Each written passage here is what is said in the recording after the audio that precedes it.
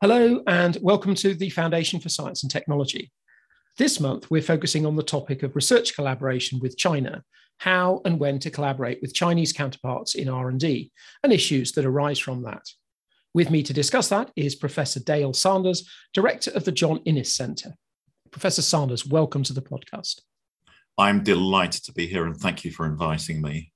So just before we discuss China, for those listening who are not familiar with it, can you just give us a brief introduction to the John Innes Centre itself?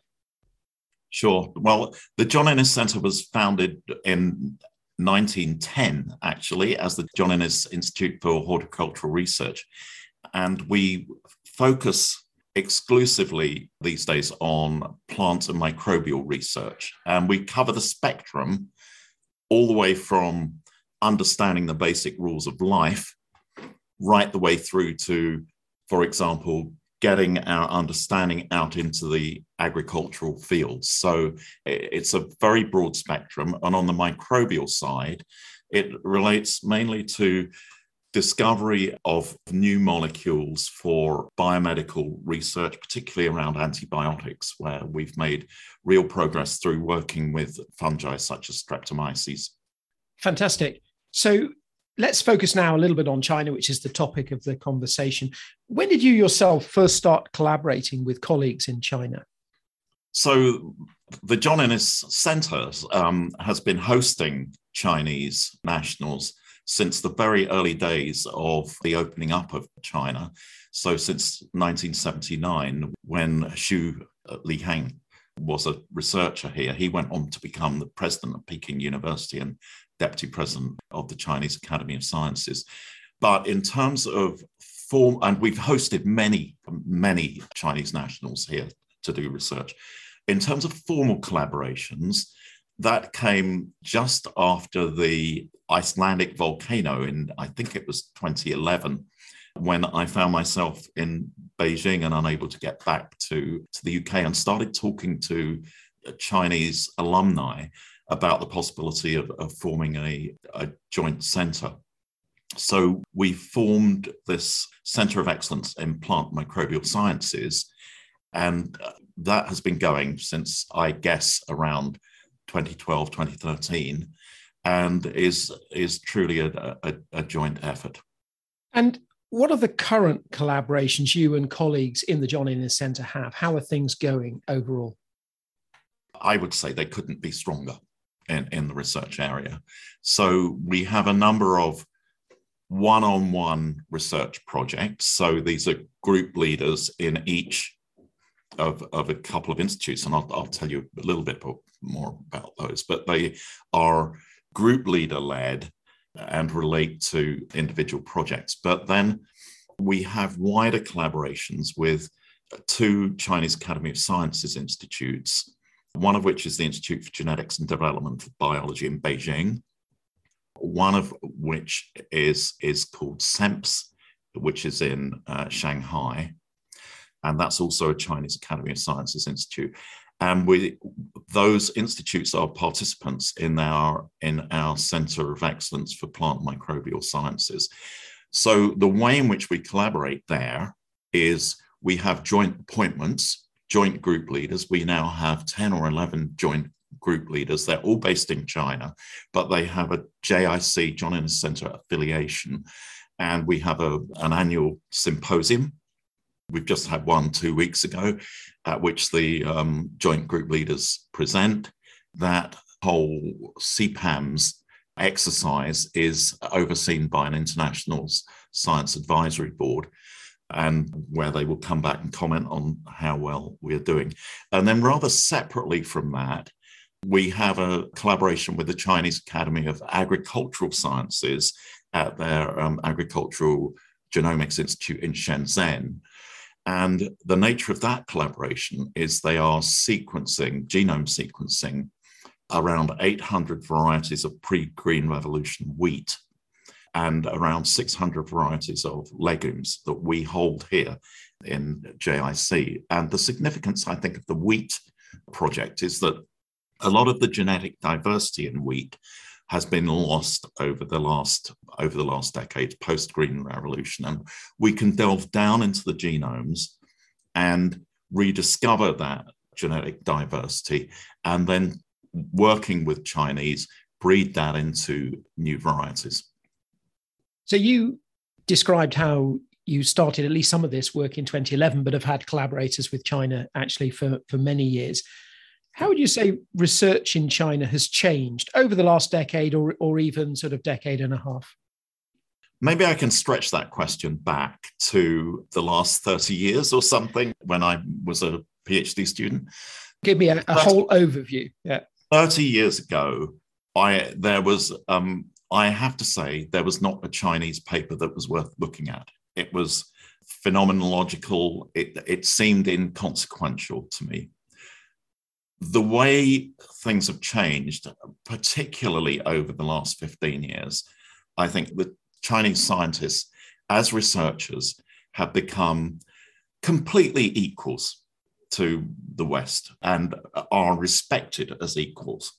So it's the relationship that we have with the three institutes that I mentioned is one of equality and one where of mutual respect, and one where there is much less emphasis, I think, in China on application than there was, say, 30 years ago.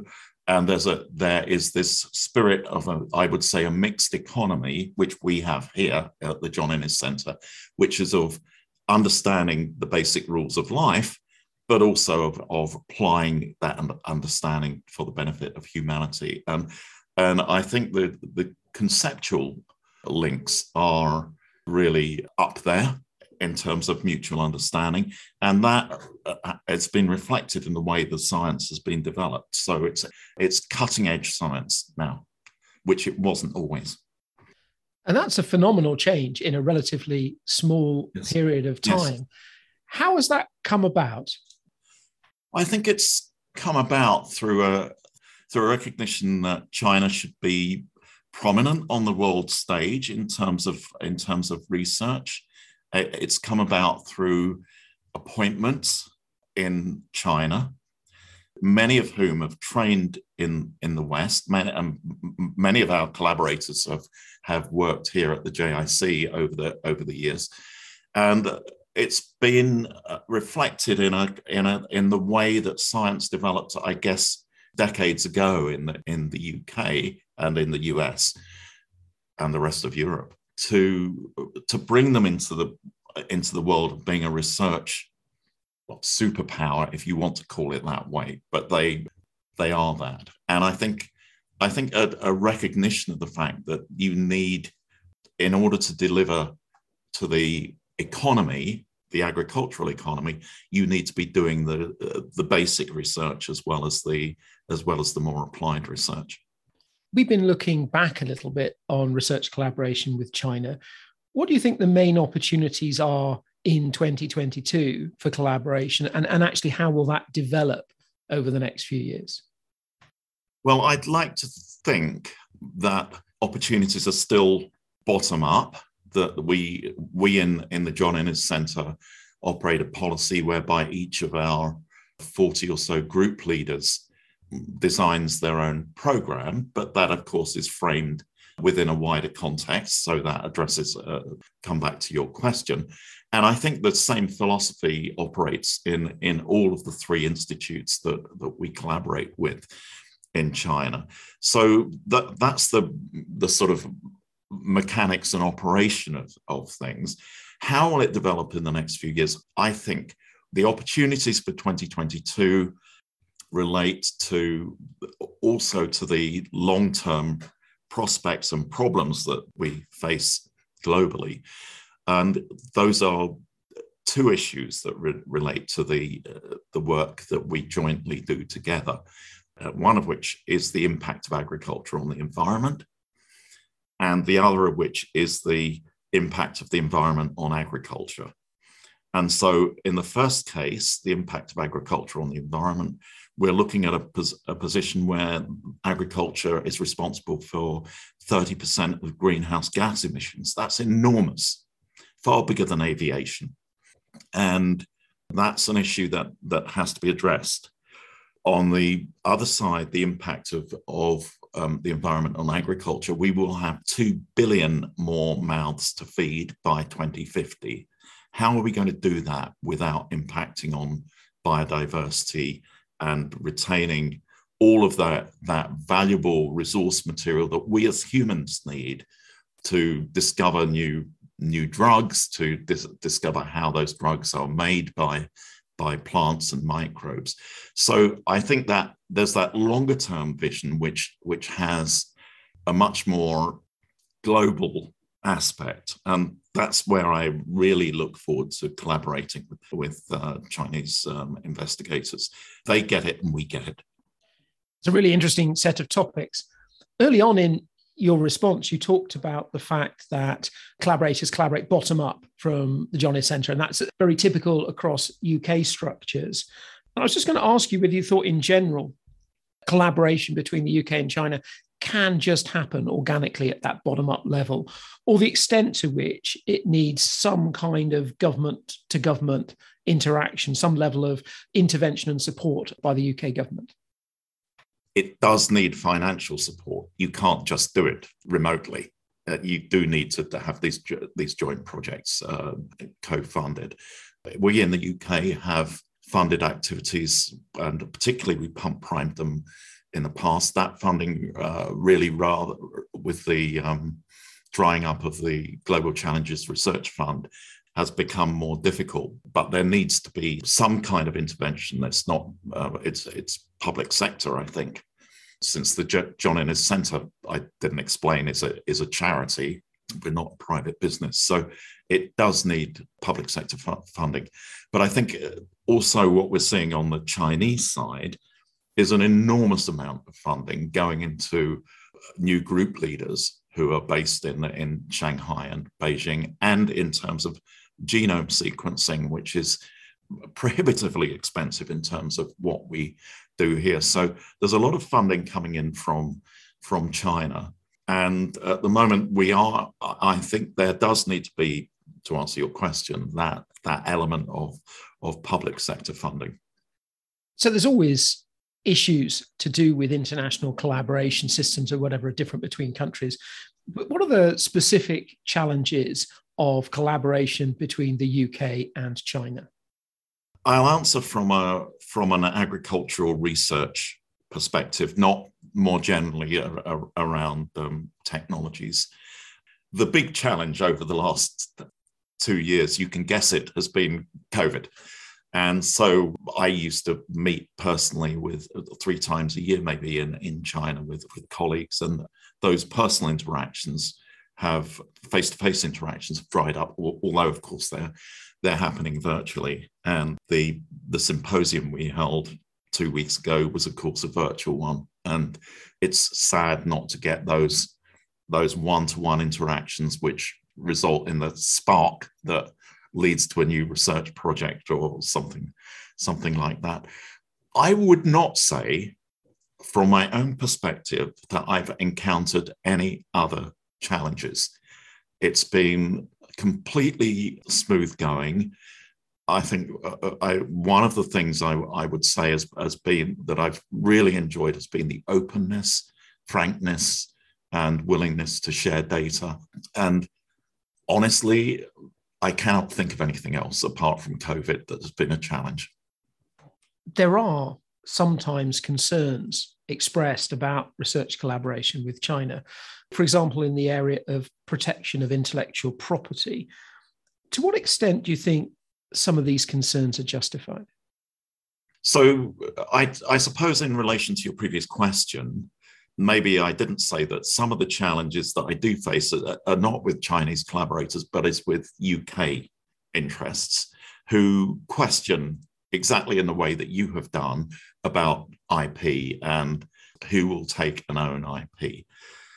I have to say that in terms of our big genome sequencing project, and it is huge, the wheat genome is many times the size of the human genome. So you can imagine with 800 varieties, there's a lot of sequencing going on.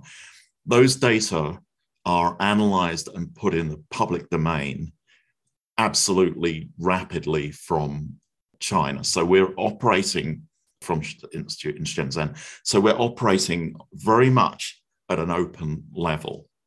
Where there is IP involved, we discuss, as we would with any other collaborator, be it a UK collaborator, a collaborator in the rest of Europe or in the US, how that IP should be apportioned. And that goes very smoothly. Having said that, we don't, at the level at which we operate, the funding, the income stream from the IP is not huge in the same way as it is from, say, an agri-tech multinational. So I think the challenges I face, just to go back to your previous question, are mainly from the UK. And are you sure you should be doing the right? Are you sure you're doing the right thing? Won't the IP question come up? It doesn't. It's all very open. That's very interesting. And I'm interested to see whether that's shared across many other collaborators and other disciplines. I guess we'll have to see. One of the other concerns that's sometimes expressed, and not actually to do with Chinese researchers at all, but to do with the actions of the Chinese state, and these often involve human rights issues. To what extent do you think that these should feed into questions of research collaboration? Yes, that's a good question, and it's one we've debated at the John Innes Centre several times.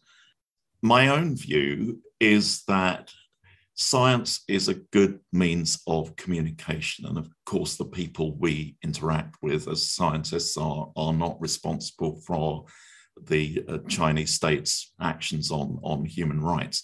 That doesn't mean to say that one is not concerned about them, but there are human rights issues in many countries.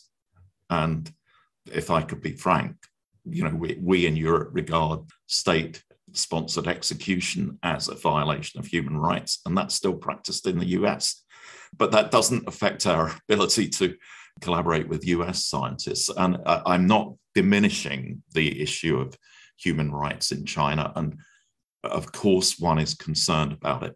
But I think to answer your question in a really deeper way, I see scientific research as a way of keeping communication channels open between states in a non-confrontational way. You can't influence things by not talking with people. I think it's not our role as a research institute to start commenting on human rights, whatever my personal opinion on them is. And indeed, our view is that we don't participate in those kind of political issues, whatever they are, whether they're domestic or international. We go for where the science is and where the public good is. And I think I see public good happening here and in China in terms of our interactions. I hope I'm not dodging the question. No, not at all. It's definitely a difficult question. And as you say, people have been debating this in institutions that have collaborations with China off and on for several years. Well, let's finish on a more upbeat note then, and thinking wider than the John Innes Centre, but the UK as a whole. How would you like to see UK-China research collaborations developing over the next 5 years? Well, you're asking us a research scientist, and obviously I'd like to say more funding. Fair enough. But that does need to be done sensibly. And the way I'd like to see that happening is through more, I suppose, one-to-one collaborations, more the bottom-up approach that has been so successful here. So it needs to be supported financially, but it can't just be a top-down, here's how we're going to do things. There needs to be quality control at both ends in terms of who one's collaborating with to get the best researchers on both sides interacting. That can only come from the scientific community, but then there does need to be a commitment to support that and think about how that might move. And I should say that, when we were starting out, just to go back to your initial questions, we had a lot of enthusiasm from the Chinese side to collaborate. And we thought about forming a joint institute in the same way as has happened from institutes in France and Germany. and pulled away from that, that it would be had the potential to become too ossified, if you like, that it wouldn't be sufficiently flexible. And the way things have panned out in this flexible way in which we have a center of excellence, a joint center of excellence, but it's based in other institutes. It doesn't mean a joint building or something substantive like that, but it means substantive science. Well, let's see how all of that develops. That's all we've got time for today. But Professor Dale Saunders, thank you very much. Thank you, Gavin. It's a pleasure. You've been listening to the podcast from the Foundation for Science and Technology. My guest this week was Professor Dale Saunders, Director of the John Innes Centre. The subject of UK-China R&D collaboration will be discussed at an event being organised by the Foundation on the 27th of April. Details of that event and how to register, which is completely free, can be found on our website at www.foundation.org.uk. Also on our website are details of all our other events, all our blogs, and all previous editions of this podcast. Until next time, goodbye.